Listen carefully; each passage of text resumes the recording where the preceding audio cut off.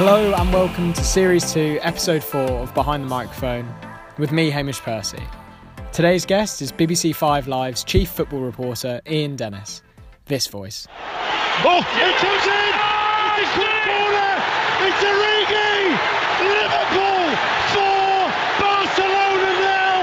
And Liverpool may well have produced the greatest European comeback ever! The greatest European comeback ever! It was great to talk to Ian in this week's episode, and he gives a really good insight into his career journey and to football commentary and reporting, including a couple of really special European nights at Anfield. I hope you enjoy it.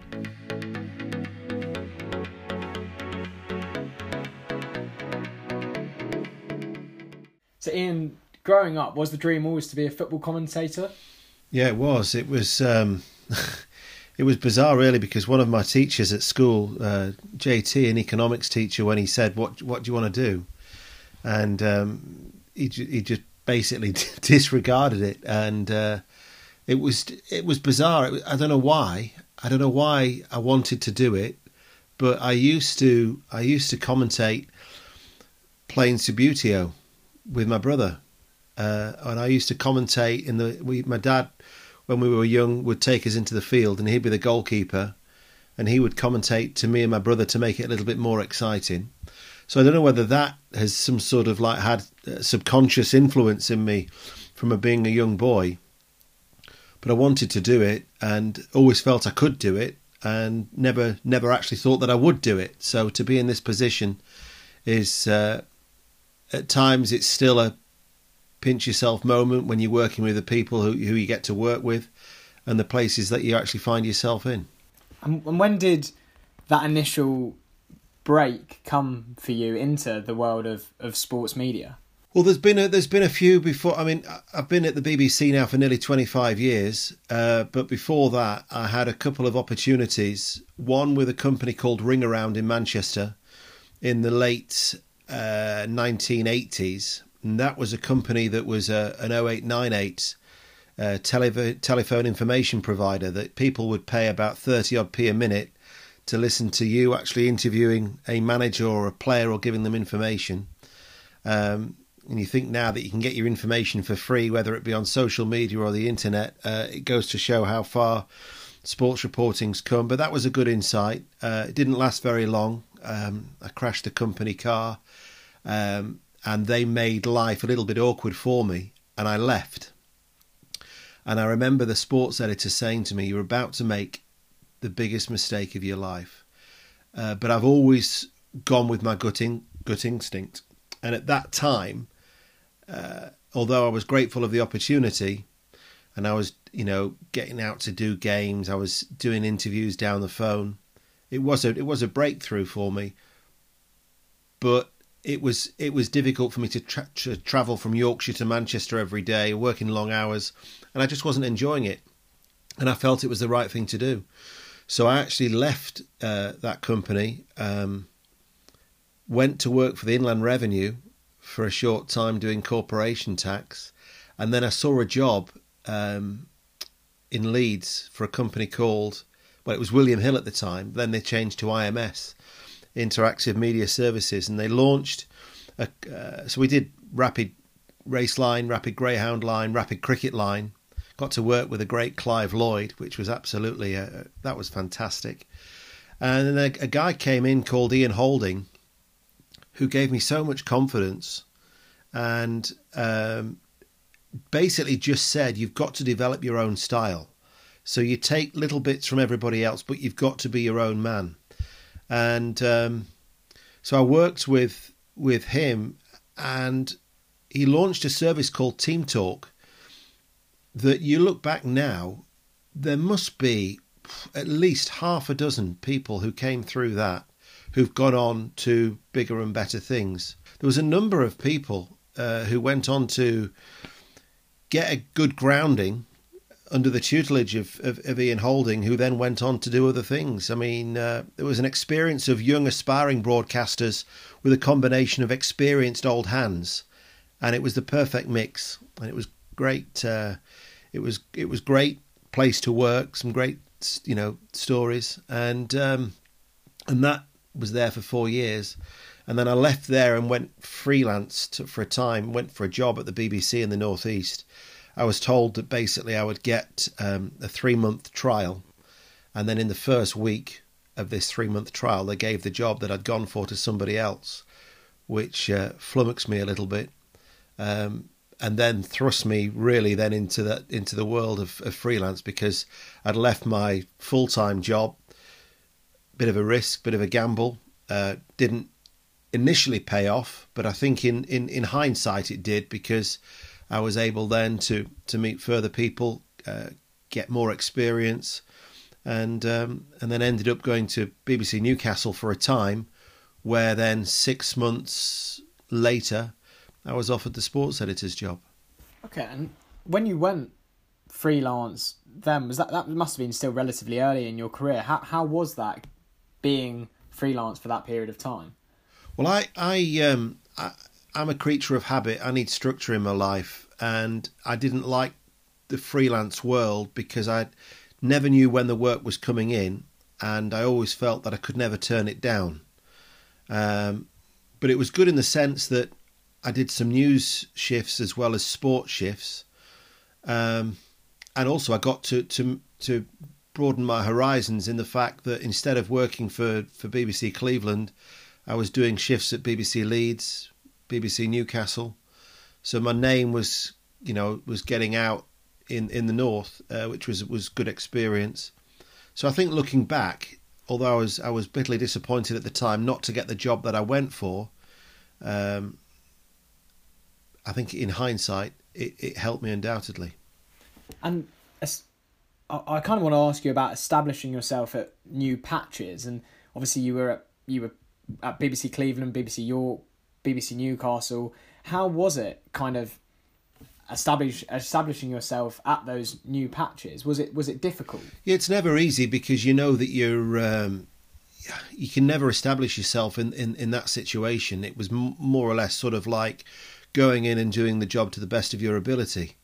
It was very, very difficult. But on the back of that, I then got the Durham reporter's job covering Durham cricket for BBC Cleveland, BBC Newcastle, and also Look North in the North East. So that was quite good, because then that gave me the stability that I think I need. And so there are some people who the freelance world is fine. It's just not for me. But it was good in that sense that all of a sudden I was covering Durham, travelling around with the players. It was an interesting time because they were still sort of like trying to establish themselves. But I got to meet, some really, really good players, real characters in the game. John Morris, Paul Collingwood, who was just coming through at that time, Mike Roseberry, the captain, Simon Brown, as well as the coaches, Norman Gifford and Jeff Cook. So I enjoy my cricket, and I love travelling around watching Durham, but it didn't last for very long, because when you mentioned Radio York was a place where I went to in the late 80s just for work experience, because I'd sent a letter to John Motson when I was a young lad, teenager, and he'd sent me this letter back saying, contact your local radio stations, and I bombarded every station throughout Yorkshire. Grew up in Yorkshire. I went to North Yorkshire, South Yorkshire, West Yorkshire, even into Lancashire. I would send letters to everybody within a certain radius. And one of them was a guy called Derm Tanner, who was the sports editor at Radio York, who responded. And I went in one Saturday because the crux of the letter from John Motson was, if you've got determination and enthusiasm, then you will succeed. And now, when I get, bizarrely, asked for sort of like advice, I just basically repeat what John Motson said to me. Determination and enthusiasm. Absolutely vital, because you will get knockbacks. And those when you get those rejections, and it doesn't matter if you're not actually into sports broadcasting, whatever career you want to go down, if you've got determination and enthusiasm, it will give you a fighting chance of succeeding. And I contacted Radio York, and a guy called Derm Tanner was great. Didn't realise then in 1988 how much of an impact he would have on my career, because 8 years later, he has subsequently he'd got me in for a job that I knew I was never going to get, but he gave me a board experience at the BBC for a Yorkshire cricket reporter's job. I knew I wasn't going to get it, but what it did, it gave me an experience of getting that interviewing, a feel for what it's going to be like when you're interviewed for a job at the BBC. And unbeknown to me, Derm 8 years later had recommended me to the station manager at Radio Newcastle. If you want a hard-working young man, then he's the lad you need to get. And that's when the job offer came in. Got the sports editor's job at Radio Newcastle, which was a huge step up. I mean, it's a huge patch. 2 great clubs in Newcastle and Sunderland. And then within weeks of arriving, they've signed Alan Shearer. And you're thinking, wow. And Newcastle then, Kevin Keegan, Kenny Dalglish, Ruud Gullit, was 2 years of a great learning curve for me. And then Derm actually came back for me again. He took me to BBC Leeds, which has had a real breeding ground, if you like, of commentators who've gone on to work for the BBC network. Very, very fortunate in that BBC York, BBC Leeds connection. You've got Miles Harrison, Rob Hawthorne, John Champion, Peter Drury. So you're following in the footsteps then of some great commentators. So and I had 4 years at BBC Leeds. That's fantastic. I thought it was brilliant advice what you said about how if you've got enthusiasm and determination, well, that's what you need to succeed. When you were at those patches, did you find it, I know now you're a national reporter, was it easier to establish good relationships with the players and managers when you're a regional reporter as opposed to now when you're a national reporter? Funnily enough, I remember asking David O'Leary for his number, and he didn't give me his number. And I found it was easier at Radio Leeds to meet the players because you would see the players every time you went up to the training ground at Thorpe Arch. This was at a time before Premier League clubs detached themselves away as they do now. So you would see the players on a regular basis, and even if you didn't interview them, you would be able to speak to them. So I was able to look back at that Leeds United side, and I'm still in contact with a number of the players now. And I was able to form relationships with them through familiarity, if you like. And then you build the trust. Trust is something that's very hard to gain, very easy to lose. But it was only since when I left Radio Leeds and went to 5 Live, and one of my good friends is Paul Jewell, the former Bradford manager. And Paul Jewell said to me, he said, in your position, you need to be asking managers for numbers. And in the end, I think I'm quite a shy person. I didn't have I wasn't bold enough to say, oh, can I have your number? So I thought, he said, no, he said, in your position, ask for numbers because it suits the manager to give them your number as well as you have theirs. And I've started doing it now. And now I've got a lot of numbers of managers. But at the time, I didn't do it. And I think, had I done it, I had a good relationship with the chairman, Peter Ridsdale, and I got to know the players, and since I've got their numbers, and I've stayed in contact with a number of the players from that particular squad. But I wonder if I'd done it at the time, whether I would have got more stories. But at the time, I was probably more of a commentator than a reporter anyway. But it's something that I would definitely do now. I would definitely ask for numbers. Anybody's starting out, any chance I could have your number? The worst they can do is say no. Definitely. And on that trust thing, you said like it's trust is very hard. Oh wait, sorry, trust is hard to gain, but very easy to lose. I heard you actually have a debate with, I think it was Clinton Morrison, Mark Chapman, and Andros Townsend, where Andros Townsend actually stated that interviews are almost pointless because players don't want to be tripped up. And that's why they're saying the same cliches over and over again and answers are becoming robotic. When you know players are going to give you cliched answers, does it make your job very difficult? And was it different back then when you had more trust with the players as opposed to now when you don't have as much trust? I think it's different. I think where Andros was coming from, I think the mechanics of the different mediums, he was talking about the England national side, and I think it's a different ball game. When we do the radio interviews, it's one-on-one. The television, there might be 2 or 3 TV crews. It's still quite intimate. I think when you get in the England setup, invariably the press pack, the written guys, there must be at least 10, 12, maybe even more around one person. And when they're asking that one player a question, it can come at different angles.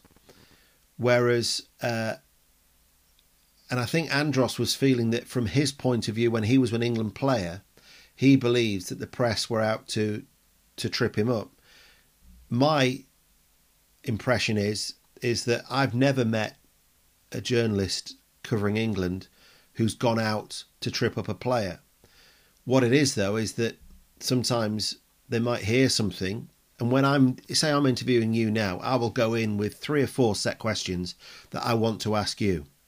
You might take me off on a different tangent, but I want to come back to one of my questions. And sometimes, if I don't have the presence of mind I try and listen to what you say, but I might miss an interesting thread because I'm so preoccupied with, I want to ask you this. Whereas in the written press, there might be one guy who picks up on what you've just said and think, well, that's an interesting line. Elaborate a little bit more, Hamish. And then all of a sudden, I don't know. I just think I didn't. It was an interesting debate. I didn't agree with Andros from personal experience. He will have a different feeling altogether from his time, with the media. But I do think that the England players now are less guarded because I think barriers have been broken down, and I think in the past, the media, not just the written press, the media were a stumbling block for England going into a major tournament. And I think those barriers were taken down a little bit, the way that Gareth Southgate and the FA media team approached it all going into Russia in the World Cup. And I think as a result of that, that was one of the key not one of the key factors, but it was one of the contributing factors to a more harmonious atmosphere. Definitely, and I thought that's what made such an engaging debate, because there almost is this perception that the media are trying to always catch out the players, and especially a few years ago there was. And I know Mark Chapman even said during that it's the responsibility for the media to not try and trip the players up. I think he said something like that. But there might be times though, Hamish, where, for instance, Jack Wilshere, I recall going back a number of years, was caught. There was a story. It was an embarrassing story. And I remember saying to Jack Wilshere before we started, I said, Jack, I'm going to have to ask you about this. I think if you're honest with a player, even going back a long time ago, George Graham was linked when he was the Leeds United manager to going to Tottenham. And I said just before we started, I said, George, by the way, I said, I am going to have to ask you about this. And he said, okay. So I thought, well, I'll leave it at the end. And I said, and finally, George, what about the stories about you going back to Tottenham Hotspur? And he said, all I'm doing is concentrating on being the manager of Leeds United. And in fact, Leeds were playing Tottenham that weekend. And I actually said, and after the weekend? To which he replied, don't push it, son. And you can only ask the questions. If you ask the questions, the players or the managers or whoever, the officials, they have got the right to say, but I prefer not to talk about that. In fact, I've seen a number of players do it, young lads. I remember Jadon Sancho in a press conference for England. I prefer not to talk about that. You can only ask the questions, and then it's how the people who you're speaking to, how they choose to respond.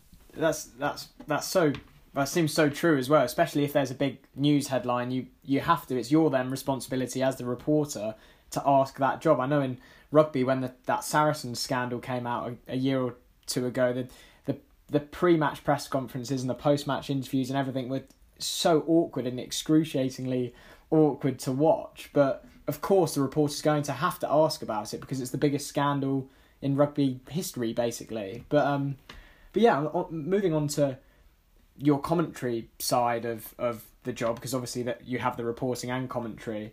You've had some truly incredible games you've commentated on, and well, Liverpool's come back to Barcelona is the one that springs to mind. But what I wanted to ask you about, it might sound almost a bit silly, but how do you keep calm and measured during moments like that in order to describe fully to the listener what's going on? You might say that I don't. It's very, very difficult because, I mean, there's been occasions where I've got carried away with the emotion. I remember Liverpool Dortmund in 2016, the Europa League tie. It was a very emotional night because it was close to the anniversary of Hillsborough, and I still remember to this day they played "You'll Never Walk Alone" ahead of kickoff, and it sends a shiver down your spine because it was that powerful, the song that night. You had the Dortmund fans singing it as well. They actually turned the music off, the actual record, and just let the supporters sing it. And even thinking about it now, it really does pull on the heartstrings. And that game was more of a helter-skelter game than the Barcelona match, because Dortmund had gone 2-0 up early on. Liverpool got a goal back. Dortmund went and got a third. And Liverpool then scored 3 goals in the second half, concluding with a last-minute goal, and the voice went. And it's something that, certainly in the early days, the voice used to crack.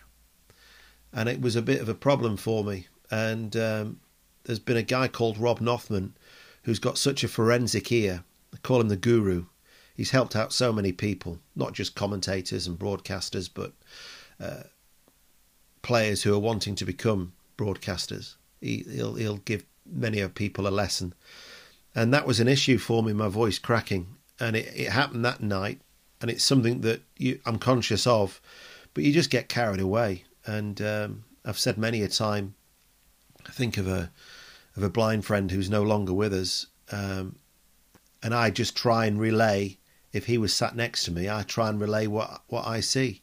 And sometimes you do get carried away. But the Anfield, that night, the Dortmund game, and also the game against Barcelona, it's a cliche to say that European nights are special, but they are.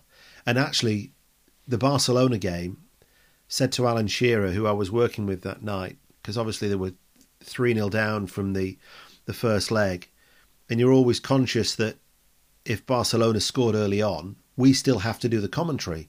So I said to Alan, I said, look, second half, if it's not going Liverpool's way, I said, we might just have to go a little bit left field to try and make it entertaining, still try and keep it an engaging listen. I said, but if there's one place where it could happen, it's here. And little did we realise that they were going to produce such a stirring fight back that they did, in an atmosphere that was just sensational. And even Alan said that it's the best atmosphere he's ever experienced. It was truly, truly incredible. That brings me very nicely onto the next question I was going to ask you, which was on the flip side, when a game could pan out as dead, like if Barcelona were to score in that game, how do you keep listeners engaged, especially over the radio, in a boring or dead game? Well, when I was at Radio Leeds and I worked with Peter Lorimer and Norman Hunter on a regular basis, you had that natural rapport and that, camaraderie, if you like, because you've travelled up and down the country together, you've travelled across Europe together, we used to room together, and I knew that if I made a mistake, that they would automatically cover my back. When you go to Radio 5 and you're working with different summarisers week in, week out, that to me was a challenge to begin with. I found it quite difficult. You're working with some Jimmy Armfield, Graham Taylor, Mark Lawrenson, Chris Waddle, different people every time. And I felt I had to prove myself to them each and every time. Now, when I work with somebody new, and because I've worked with those those guys on a regular basis. When I work with somebody new now, I actually say to them, by the way, if the game's not going to be very good today, don't worry, I might go left field. Feel free to take the mickey. I don't mind. But we might need to do this. So I've said that to a number of people, who you work with for the first time, just to think, what's the guy on about? Because all of a sudden you might need to start you might focus on a guy in the crowd. There might be a particular thread that is developed through the game, a talking point. So, I remember Radio Newcastle FA Cup semi-final against Sheffield United. One of the themes of the commentary with John Anderson, who was my sidekick in the North East, was Battenberg cake. And even now, I think there are a couple of people who we're close with still talk about the Battenberg cake. So it's just little things that come into your mind. But if you've prepared your co-commentator that we might need to have a bit of fun, then because that's all it is. You've just got to have a laugh. You can't take yourself too seriously. That was what I was going to say next. Again, I was going to say, is your aim to have a bit of fun with it as well as deliver a serious commentary? Is your aim to have a bit of fun? When the time's right, my old economics teacher JT used to say, in order to get on in life, you've got to learn to laugh at yourself. And if I was you, Ian, I'd be hilarious. And I've never forgotten it.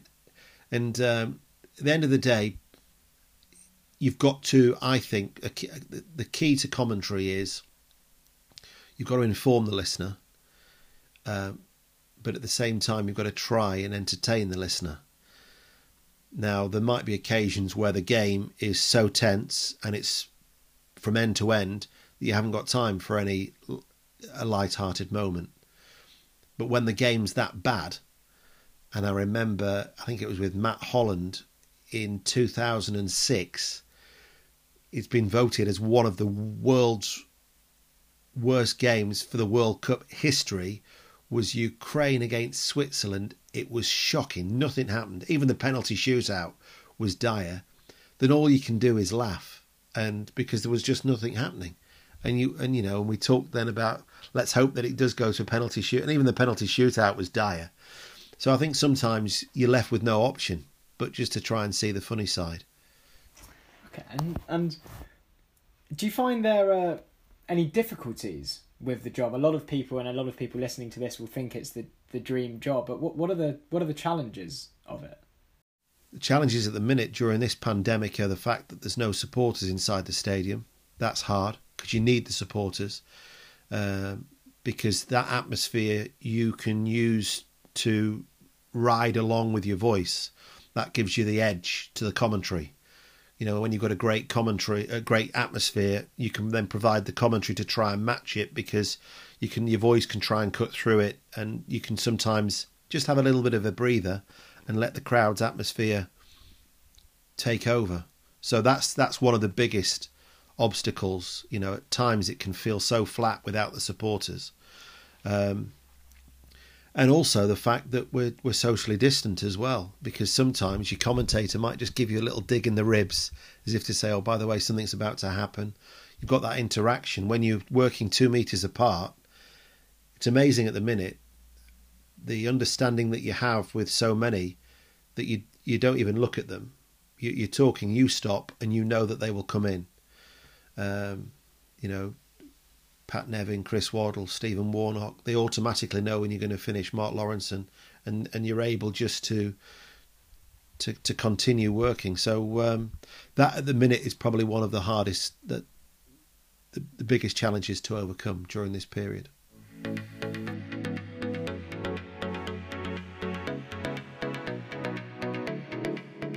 Well, that's it for Series 2, Episode 4 of Behind the Microphone with me, Hamish Percy, and BBC Radio 5 Live's chief football reporter, Ian Dennis.